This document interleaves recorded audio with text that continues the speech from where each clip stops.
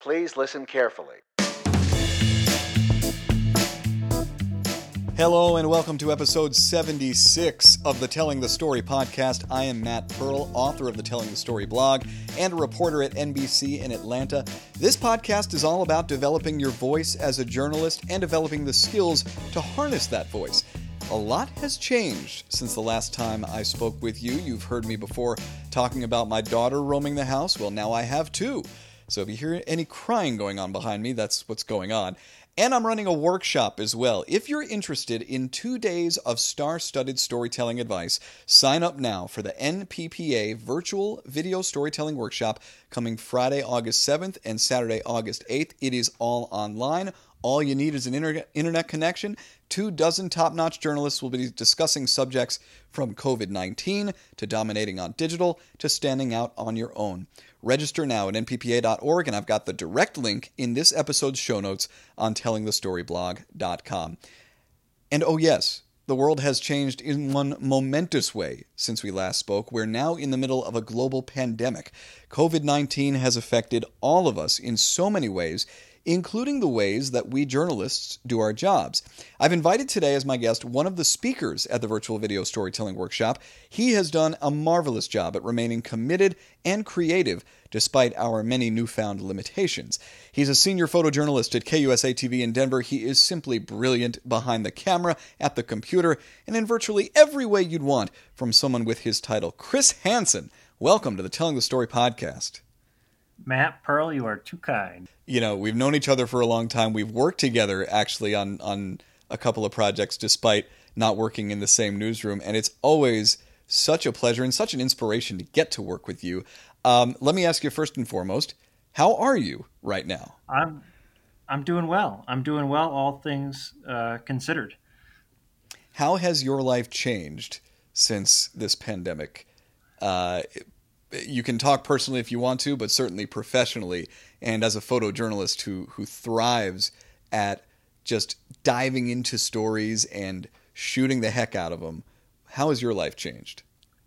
Well, I think there's been a closeness that we're all missing, whether that's closeness to our families and friends, and that physical, I guess, kind of near being. That we're all missing as we distance, and that's also extended into my work life. I think that's one thing we strive towards is to getting close to people, both physically and emotionally, and trying to create a space where people feel comfortable opening up to us and letting us in. And, COVID-19 is certainly it's put out some barriers, I'd say, in doing that. When did you? And I ask this as someone who was on paternity leave for the first 2 weeks of all of this, so I kind of missed all of the shuffling of limitations and the mass exodus from the newsroom as we all just retreated to our homes. But when did you first realize what the basic standard was going to be moving forward for what you could and could not do as a photojournalist? I think it's changed every day. I feel like it's changed every day for the last 4 months. From being able to work at the station to everyone going home to now we're going to do newscasts from home. Now we're going to have reporters at home. Now we're going to have our newscast anchored remotely, to just as far as like we're not going to shoot video indoors because we're not going to put ourselves in that space. We're not going to use wireless microphones because, again, it's getting close. It's contact with people. There was and is a worry about particulates on surfaces. And so it's really evolved every day, and I think every station, looks at their state numbers and what is happening and tries to monitor and flex as things change, because they are changing very quickly. And it felt early on, it felt like Like so many things were happening so quickly that it was hard to keep up with. Hmm. Now, are you someone who, when you're out and you're pursuing a story, are you one of those who's like, well, let me see if I can get permission to do this one thing this time, or maybe try this one thing that might go against the rules, but I'm going to ask and see if I can do it this one time? Or are you the opposite kind of, nope, if that's the rule, I am staying 12 feet back. If they're saying 6 feet, put me 12 feet back, and I'm going to protect myself and everything that goes with that. I think I found a nice balance between the two. I think certainly myself and Herps, Chris Vanderveen, there's been a lot of us that have been working with our management just to try to figure out what the best practices for the staff is going to be, and how we should approach the case by case basis. Um, and so yeah, I mean, I think I've asked for things, but there's already been probably weeks worth of discussions for even to have the ability to ask. Hmm.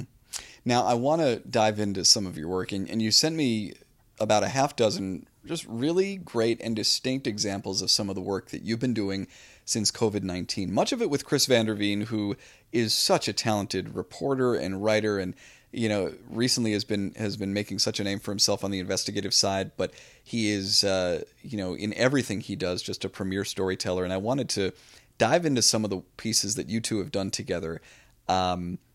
Starting with the Arvada woman who came home after 2 weeks in the hospital.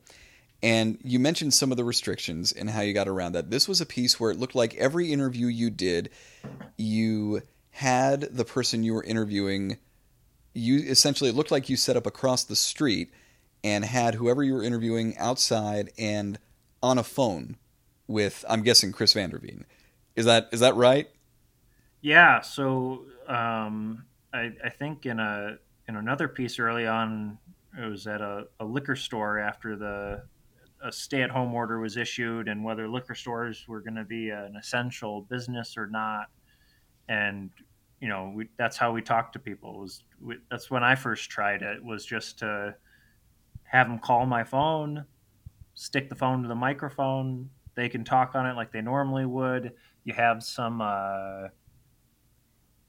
sync issues just because there's a delay in going up to the cell towers and back down. So I had to tweak that in post. But yeah, in Nancy's neighborhood in Arvada, we talked to our neighbors and we had them outside and had them call our phone, and that's how we got. That's the closest we could get to getting clean audio. Was there a feeling in your mind, obviously 99% of interviews that you see now on television, local or national or anything, are through Zoom or some kind of video, digital video recording. Was there an impulse in your mind to want to get away from that and try to shoot in the field however you could to make it work? Yeah, I mean, I think for me, there's always a draw to having a camera and being in a place and trying to capture the feelings and the sense of the place. And really, this story about Nancy, as much as it was about her battle with COVID, it was also about her neighborhood and her neighbors. And when we didn't have anything set up when we went up there. We just kind of walked the streets of our neighborhoods and saw who we could find. So that was literally, you were just walking through the neighborhood and would see people on their front porches or on the lawn playing and be like, hey, can we interview you for a story? Yeah, I mean, well, certainly anytime you have I know this as a photographer, and every time you have a camera and you're walking through the streets of a neighborhood, it will generate some interest. Just people are interested in you and what you're doing, and that's often a great way to say, "Oh, we're doing a story on a woman down the street who's battling COVID and being released and is at home," and you either get a, "Oh, I didn't know that COVID was here, or you get a, oh, I'm so glad Nancy's home. We were really worried about her. Hmm. And that's, you know, so then we say, can we chat with you about it? One of the things we always talk about when it comes to photojournalism is anticipation, and being able to anticipate where somebody is going to move, so, and having your camera in that position, or being able to anticipate what someone's reaction to something might be. And this is really anticipation of a different kind, both as a photojournalist and as a reporter on Chris Vanderveen's end, about just having the faith that if you were to just go down the street of this neighborhood with your camera, that you would find people who'd want to talk. I'm interested as to, was there any doubt that that was going to work when you thought of this idea, or how did you discuss that? How did you decide this is what we need to do? Well, I think always just putting yourself out there and dedicating time towards something. Um, I'm always confident that it's going to work out, because I think I'm just persistent enough that if it doesn't right away, I'll put some more time and effort towards it, um, until it will. And that was probably just the first means of trying to find some people who knew Nancy. I guess we could have, after Nancy was released from the hospital, we could have followed up with her and said, "Hey, who are the neighbors you're closest with? Could you reach out to them? Could you pass along our number and see what they'd want to chat with us?" But really, I think just in a morning, we found three neighbors that we chatted with, two of whom knew her. Wow. Very, very cool. I want to move to a different story you did about a military man who was buried, and it was a unique situation for him, and also a unique way that you decided to approach the visuals for the story. So why don't you talk a little bit about the story and how you did it using just photos? Stories on Raymond Roy, who is a homeless veteran. Um, he passed away of COVID. The nursing home that I think was in a rotation of nursing, or not, I'm sorry, not nursing home, funeral home, that was in a rotation with the county, um, received Mr. Roy, and then they did some looking into and found out that he was a veteran, and so they wanted to have a service. They wanted to have honors for him. I've done a number of stories on homeless vets and their passing and their funerals, and word spreads out. I've done a number of stories in Casper, Wyoming, where there's a large veteran community, and just the show of support that's there has been awe-inspiring. This was a little different. This piece, there was a handful of people in the funeral home. There were many, many, many, many, many more seats empty than were filled at the service, but it was still, I think, an important show, for Mr. Roy and what they did for him, and then also interesting who showed up for him, that day. And so talk about the use of the photos. I think And COVID black and has white, too, I certainly, should mention, also. yeah, I think COVID has certainly um, caused us to rethink about everything we do, and also maybe has not allowed us the tools that we typically have used, and so I think it's spurred on quite a bit of creativity as far as how can we do this differently? How, because I can't do it how I would traditionally do it. Um, Traditionally I would probably just have an ENG camera, and I'd have a wireless mic, or maybe two, and I'd have the funeral home director mic'd up. Um, but I wasn't doing any of that, and this was a case where, um, when he asked about asking for permission, I had to ask permission to even shoot inside.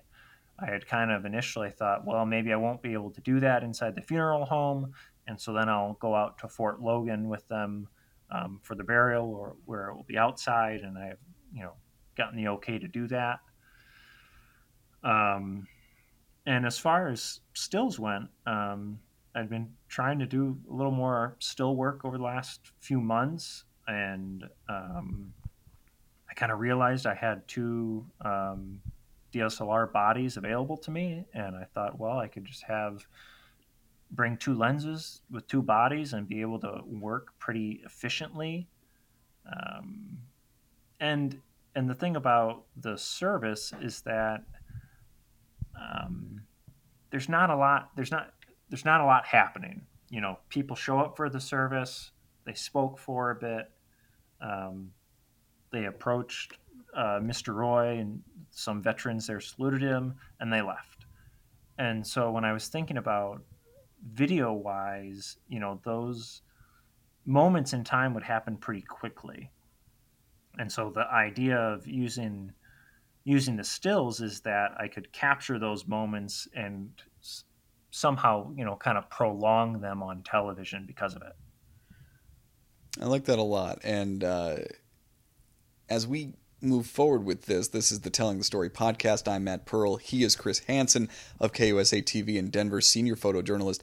Chris, I really want to dive into your pre-shoot process if we can. I know, you know, one of the experiences I've had with you in the same building is when you came to Atlanta to cover the Super Bowl that was here not 1 but 2 years ago, and you were just bringing so much creativity and so many creative ideas to the newsroom every day. I remember after you left, your name was spoken with the most reverent tones in our newsroom.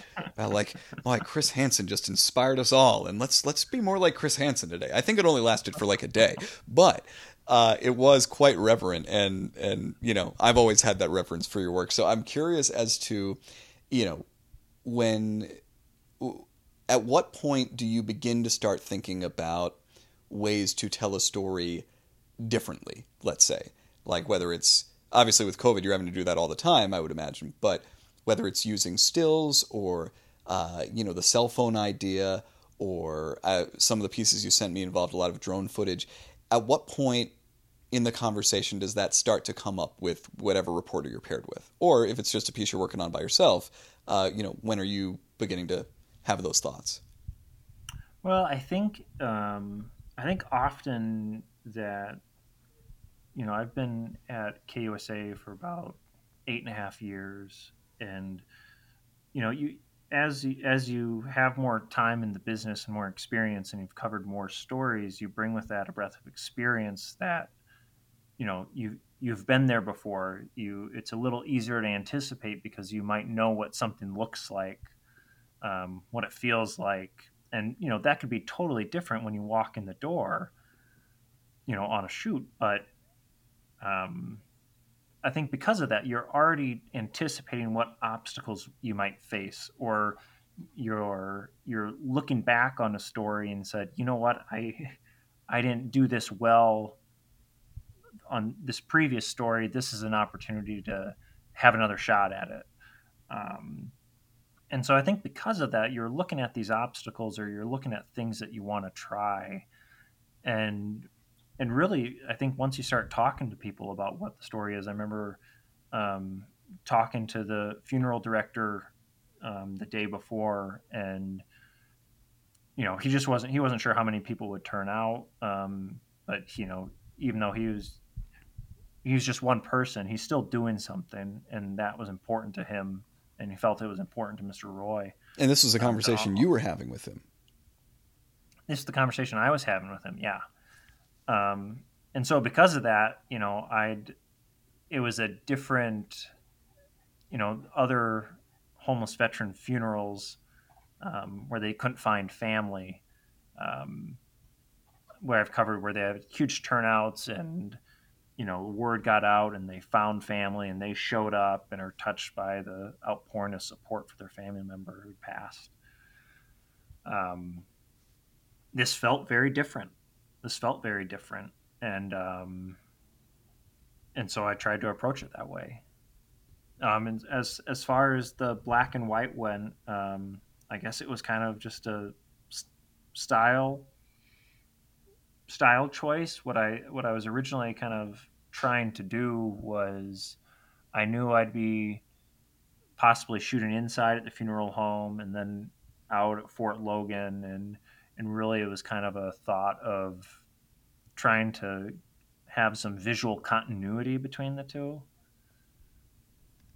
and that's kind of how I thought about it. And I do want to jump back to one thing. The fact that you had that conversation with the funeral director, I think, is important here because I think in a lot of teams of reporter and photojournalist, it is the reporter who is doing most of the talking with, beforehand with anybody that's going to be interviewed or anybody that's, whose house or whose grounds you're going to enter. And a lot of times, what I've seen is the reporter will essentially convey any questions from the photojournalist and then convey those responses back. And I think it's important to note that you take an active role not just in the shooting of the story and the editing of the story, but in the reaching out before you even get on the ground. Yeah, and this story I was by myself for it, so I gathered everything solo, and at the end of it talked to Chris and thought, oh, this could use a write. Is he available? Kind of talked it through with him, and he was available and interested, and I kind of thought that just from what the sound I gathered that a write would be helpful. Mm-hmm. That makes a lot more sense, but still, I think an important thing, and I know one of the stories that you and I worked on together way back when in the distant past of a year and a half ago now was down in Houston, Texas. And it was you and Chris, it was Boyd Hoopert and Devin Krinke of Care TV, and it was me working alone. Yep. And we all combined for a story about the funeral train ride for George H.W. Bush, President George H.W. Bush down in Houston. And that was another one where, I work alone most of the time, so usually it's just me brainstorming on a sheet of paper and in my head and trying to figure it all out by myself. And I was so taken by the amount of conversations we had beforehand about just planning. And before we even got to the shoot, the video we wanted to capture, what we would each need from the other, everything logistically on it. So it sounds like that is a big part of how you're able to do a lot of the things you do and how you're able to come up with a lot of the creative ideas you come up with. Yeah, I mean, the more time and effort that you can take to prepare yourself for a story and getting out the door, the easier it's going to be to either things are going to go just as you planned, which usually isn't the case, but you're going to be able to pivot and change with the story much easier having spent the time to think it through. This is the Telling the Story podcast. I'm Matt Pearl. He is Chris Hansen of KUSA TV in Denver, remarkable photojournalist. And Chris, for this final section of the podcast, I always like to use this as an advice section for younger storytellers. And I'd love for you to just give the quick version of your career and where you started, how you got into it, and what were the things that happened early on in your career that really helped pave the way for you. So I started at KSTP TV in Minneapolis. I was hired there in 2009. It was a full-time temporary gig working overnights for a photographer who was out with a back injury. It went from 6 weeks to about 3 months, and then somebody retired, and that's when I got a full-time position.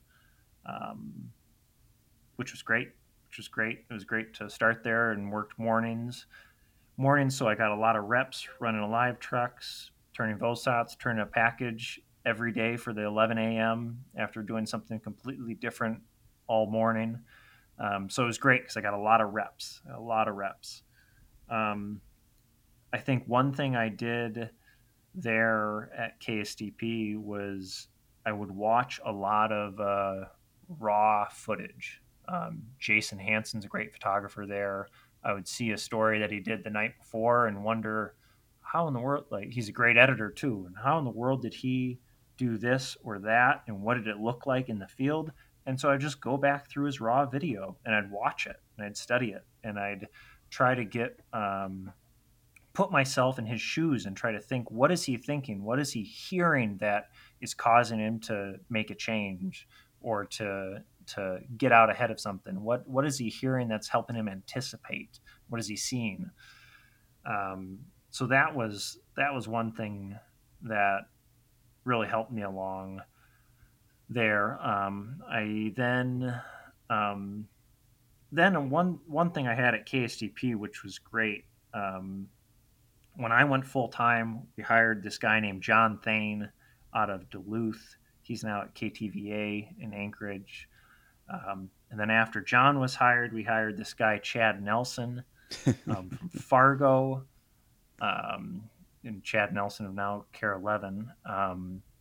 Photographer and editor of the year this year. Yes. For the MPPA.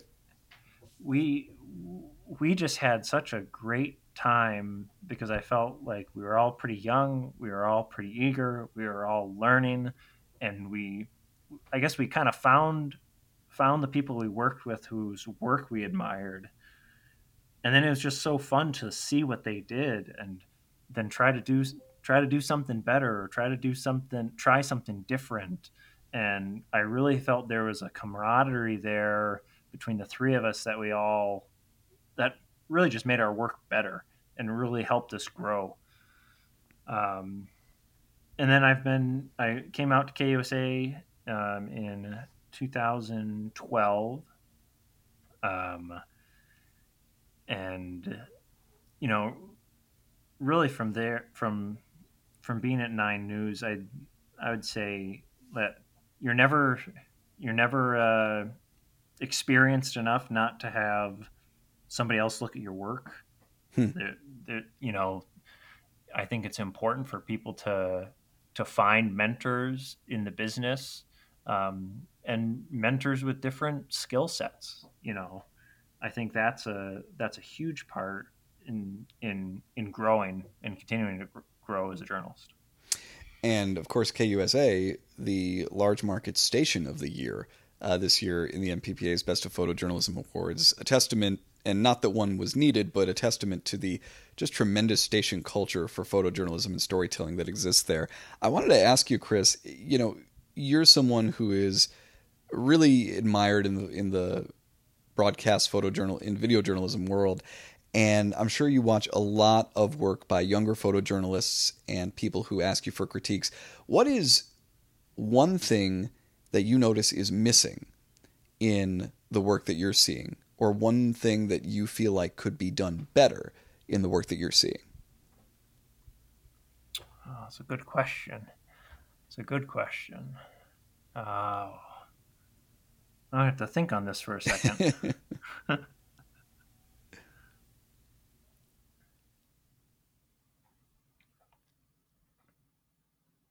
I mean, I certainly think one thing that as broadcasters as a whole, we can be doing, whether it's young, old, or where we are, is just finding more diversity in stories, finding more diversity in the people we talk to, the experts we use. Really, I guess, being critical of ourselves and the voices that we share. It's a great point. And not only will that be the subject of the next podcast episode to come out after yours, I'll be interviewing Kainaz Amaria, who's the visuals editor at Vox, and she focuses on that subject quite a bit.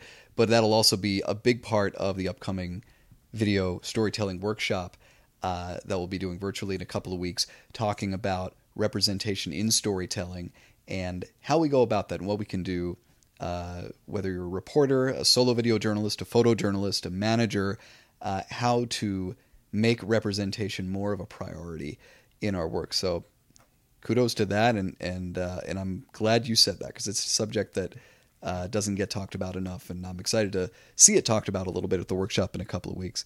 Chris, That's all I have for you, but I always like to end with that famous reporter's question. Is there anything we haven't touched on that you wanted to add? Well, I think I'll go back to just younger journalists to find someone's work they admire and reach out to them. That's something I found that's beautiful in this business is people's ability to give back and realize, I think they know that they were once younger and less experienced and had someone they could ask questions to, and reach out to them and try to, if you're trying to improve, there are people out there to help you do that. Absolutely, and you've always been one to do that. And Chris, thank you for all you do. And Chris Hansen, thank you so much for joining me on the Telling the Story podcast. Matt Pearl, thank you. Don't forget, you can hear Chris and 23 other talented speakers at the NPPA Virtual Video Storytelling Workshop coming Friday, August 7th and Saturday, August 8th. Sign up now at nppa.org or through the link in the show notes for this episode. The Telling the Story blog updates every week. The website is tellingthestoryblog.com. Rate and review this podcast on iTunes. Subscribe on Stitcher Smart Radio. Check out my book, The Solo Video Journalist. Thank you to Jazar for the theme music. Thanks to Chris Hansen for joining me as my guest. And thank you for listening to this episode of the Telling the Story podcast. We'll see you next time.